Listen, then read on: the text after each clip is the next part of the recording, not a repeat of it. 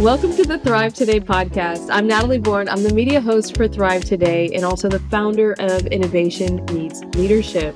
Our primary focus at Thrive Today is helping you to identify the authority of the scripture, of God's word, and connecting it to the relevance of your 9 to 5. Today, we are speaking with Holly Mattingly. After a 25-year career at the Coca-Cola Company, Holly's next chapter focuses on sharing her business acumen and strategic thought leadership and people development skills through consulting and coaching, which I absolutely love. And Holly is passionate about developing others and helping them become successful in their work. Welcome to the podcast, Holly. Thank you. I'm so excited to be here.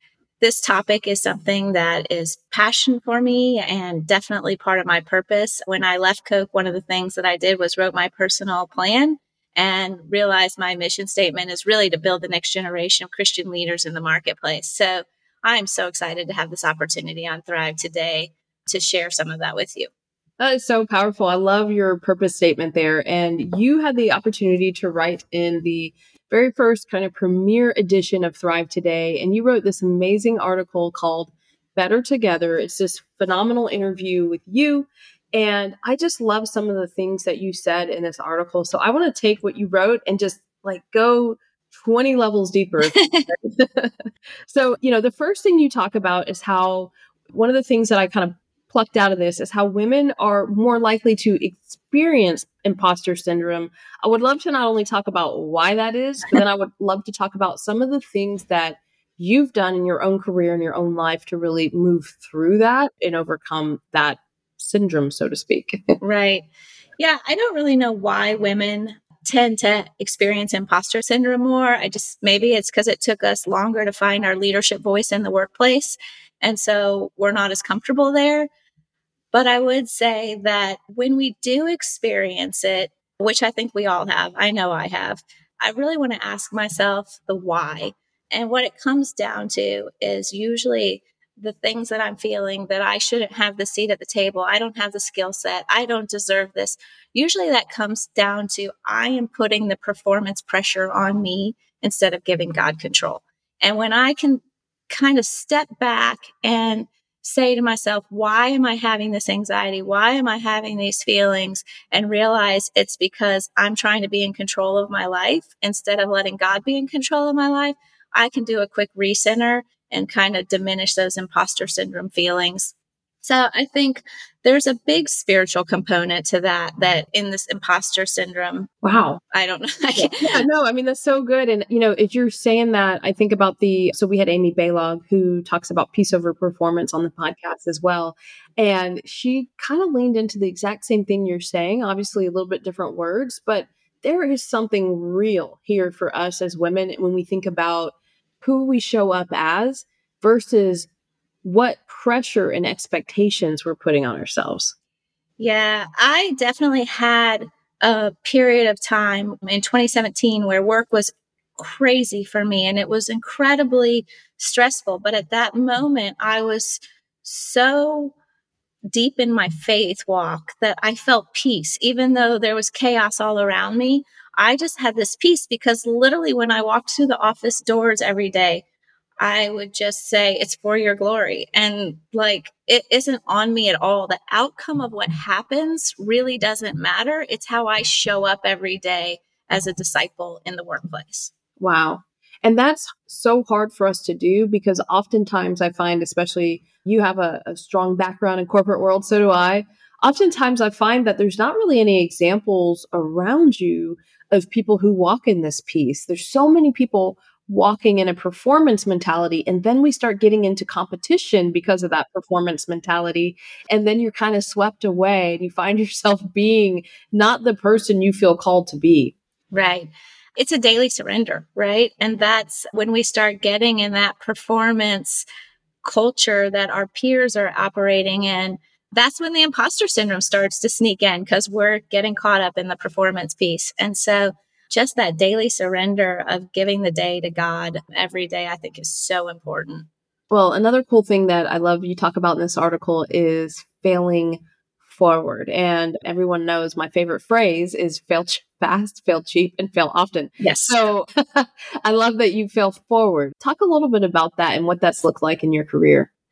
Yes, I love cultures that allow you to fail forward, take calculated risks, make some mistakes, learn from those mistakes, and then move forward with those learnings. And so I think as yourself, I hope that you're in a place where you can take those risks and fail forward and feel comfortable with it and not make it an internal issue. It was just a situation where you guys had the best facts you had at the moment to make a decision and it didn't work out.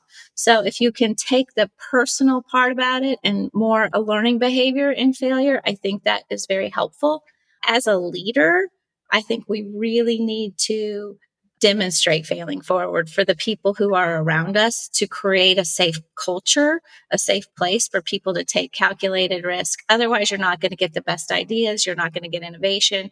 Everyone's going to check the box status quo versus feeling like they can take some calculated risk. So I had an amazing leader who would tell me, she's like, I'm not going to give you a speeding ticket. I'm just not. Go take the risk. And so as long as they're smart and calculated and not outrageous, I love the idea that we can work in places where we can fail forward. And if you're in a position of influence where you can drive that culture, I hope that you're doing that for the team around you. That's so funny. I used to tell my team, I'd rather give you a speeding ticket than a parking ticket. But I like what you said better. But it was that idea of like speed, go. And I think, the other thing that you said that I think is just so impactful and so powerful is this idea of how failing should trigger learning. And I think that's something that a lot of organizations don't do well. And so what ends up happening is the failure is just a failure and we don't ever learn from it. But if failure triggers learning, then you can make everybody around you better if we're willing to kind of pull that failure out into the middle of the floor, paint it red, talk about it, dissect it, understand it, and get better. And that's so hard for some people to do if you're operating out of performance, because that performance says, I have to be perfect. I have to live from a place of perfectionism almost. Right. One of the things that I often say is let's test and learn. Like it almost gives you permission for the outcome to not be okay. We're just testing and learning. So I use that language a lot when we're moving into new spaces of let's test and learn. Let's do something small. To your point, fast and cheap, right? Let's not go make a 5-year plan around something that we don't know if it really works or not. But let's do some test and learn, and then we'll grow it from there. That's powerful. And having a leader that believes in you and backs you in that, I think is an important part of that journey as well. Part of what allows you to test and learn is having good leaders that support your testing and learning. And so something I tell people all the time is choose a leader, not a job. It will make or break your skill set, your leadership ability, your ability to innovate. Choosing a leader that trusts you, empowers you, believes in you, and pushes you is the best way to become who God's called you to be. And sometimes when we choose the job over the leader, we're like, why am I so miserable? And it's like, well, probably your values are being pressed on somewhere. And, you're not being freed up or empowered to do what you're called to do. Yeah, I think with leaders, it's one of those things in corporate America, both of us having this experience, where people get promoted into jobs because they're good at the work, but they don't actually have people leadership skills. So I would say to those people who are on the cusp of that, who are in people leadership roles, go learn. It's a learned skill to be a good people leader.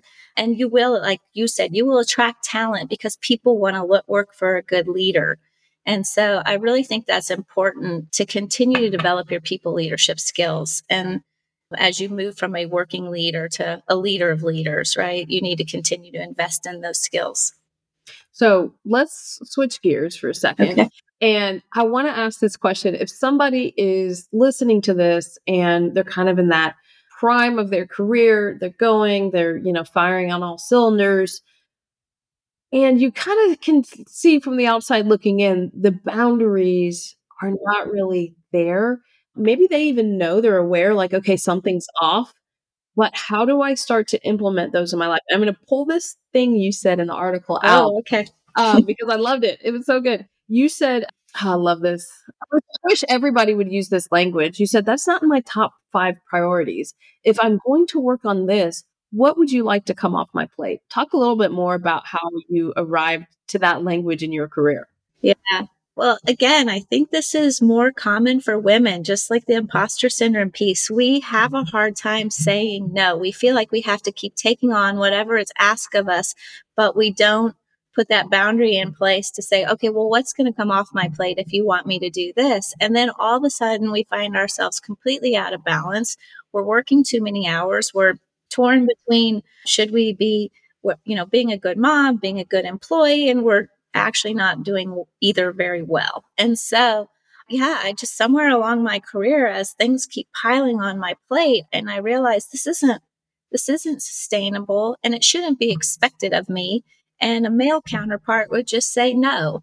And so I'm not so bold as to just say, no, I'm not going to do it, but I'll have the conversation about which of these things is the most important and almost enlist my leader in the conversation and the accountability of what is coming off my plate. And then they can provide that air cover for me as well. When someone else is asking and said, oh, we had to deprioritize that because we don't have the bandwidth to do that. That is powerful language. I'm enlisting my leader in the conversation. And that's a big, I think, point of tension is oftentimes we're sitting there with the stack saying, well, it's this and it's that. And I don't know how to cover all this. And so we spend so much time spinning our wheels and staying up late at night, just trying to put our arms around all of it versus stepping back and saying, this is not a sustainable pace. And if I want to burn on instead of burn out, I need to stop the line and say, what has to change? And I just think about Lucy in, like, for those of you who've seen like that 1950s sitcom, I Love Lucy, where she's in like that chocolate factory, to like wrap the chocolate. And then she just starts shoving it in her mouth and throwing it down her shirt and put it in her hat. And that's so often what we do, I think, as ladies, as women, we just try to figure out how to get our arms around it all. And we become like that. So they come in, they look at it and they say, oh, she's doing just fine. Speed it up. And then you're like, okay, it's complete chaos now. And so I love just the language that you use of saying, hey, this is not a top priority. These are my priorities. What's coming off the list? That's powerful. So that leads me into this idea of stress, right? How can women manage some of the stress that they're under as they're building their career and being a mom and, probably leading in the church and all these other places? There's a lot that comes on us.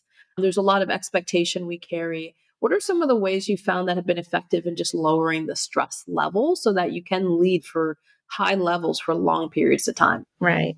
I'm certainly not an expert in this. I fail regularly. And I told you that in preparing for this, it was an opportunity for me to even recenter and walk the talk, right? So I would say the biggest thing for me is to spend time in the Word every morning. When I find myself reading truth every morning, it sets the tone for the whole day. And what I realize is whatever problem is coming at me is really not that important. My purpose here on earth is to share the gospel, and my workplace is a means of doing that. And so the problems there are just tools on that journey to show up and be the salt and light. And so if you can reframe by being in the Word, you can reframe the priority, but I have to do it every day. And that's kind of when I'm at my best. When I carve out time every morning, it sets the tone for my day and reminds me what is most important and what is not important. So that's the first thing. And then I think the other thing I know I've done at times, and I've seen plenty of other women do, is we take care of ourselves last, right? We take care of our work, we take care of our kids, we take care of our spouse. And then we find ourselves in a place where we've gained weight or we don't feel healthy, and we start feeling badly about ourselves because we've put ourselves last. And so I would tell every woman to carve out 30 minutes of the day for themselves, whether that's to go for a walk, a run, to meditate, to do yoga, whatever that is for you, but to make sure that you are finding time for yourself so that you feel good about yourself and can show up as your best self for everyone you love. Wow, you said so many truth bombs there.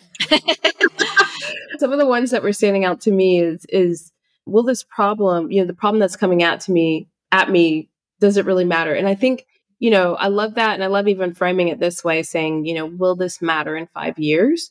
And a lot of the things that we are like raising our blood pressure over and getting really annoyed about, just framing that, will this matter in a year? Will it matter in 5 years? I think it just stops us in our tracks and says, oh, you know what? Hold on. Let me take it down a notch. Let me not get so excited or worked up over this situation. The other thing that you called out there as you were talking is just I love that like 30-minute rule. I'm going to call it that 30-minute rule because it's giving yourself back something. And then I hope that over time that becomes 45 minutes and maybe it becomes an hour, because to be your best self and to lead at the highest levels for long periods of time, if you're not reinvesting back into yourself, and I can tell you this from personal experience, that can't sustain long term. It can't. And so you can only do that so long. You can probably do it 10 years and you might even be able to do it 15, but eventually it catches up to you. And that's not a good thing.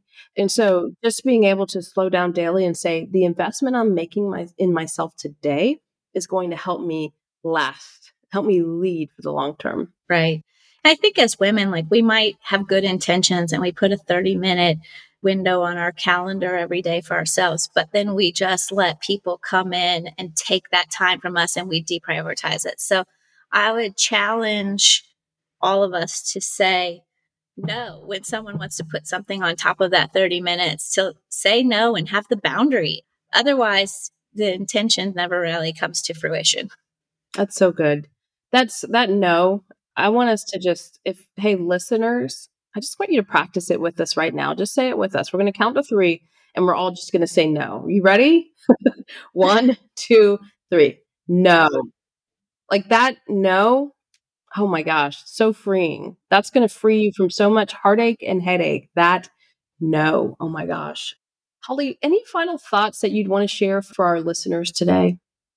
Yeah, I think the thing that I always am reminding myself when I'm not doing it well, when I find a day that I'm not really doing it well, that sanctification is a process. It is a lifelong process.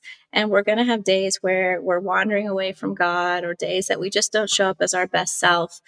But I hope we can all take a minute and step back and reflect on the longer journey of life. And I certainly know that the person I am today is very different than the person I was 5 years ago, which is very different than the person that I was 10 years ago. So even though in the day to day, I know I'm not getting it right, when I look at the total body of my work, I know that God is working. He is. And it's kind of exciting to think what 15 years from now will look like. So I just want everyone to take a step back and reflect on the big picture. I love that. Now I have a Coca-Cola question for you. Okay. Oh, okay. My understanding is you kind of worked on the freestyle machine, I did. Which means that you are fully aware of the product that they have when you go to the World of Coke in Atlanta here, the Beverly, right? I knew that's what you're going to say. Oh man, it was always so fun to take people there and be like, this is so good, and pour them a big drink and hand it to them. And we all know it tastes awful if you've ever experienced it. It's total bittery taste. Yeah. But it sells somewhere, right? I think it's Italy. I don't know what they use it for, if it's a mixer or I don't know. But yes, it does have a market somewhere. But it's funny that you know that. Everyone who's been the World of Coke's now in on that joke. Yes, it's my favorite thing to do too, to be like, hey, try this one.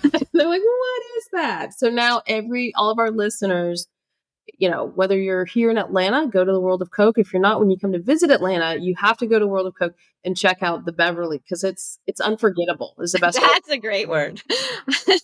That's the perfect word. It is unforgettable. Well, Holly, thank you so much for your time today. Thank you, Natalie. Thank you, listeners. Well, thank you guys for joining us for the Thrive Today podcast. Be sure to share and follow and subscribe on all of your social media platforms and tell other women about this leadership podcast. You can follow Holly on LinkedIn, so go check her out there. And as you build your life, establish a legacy of leadership, community, and strength. We'll see you next time.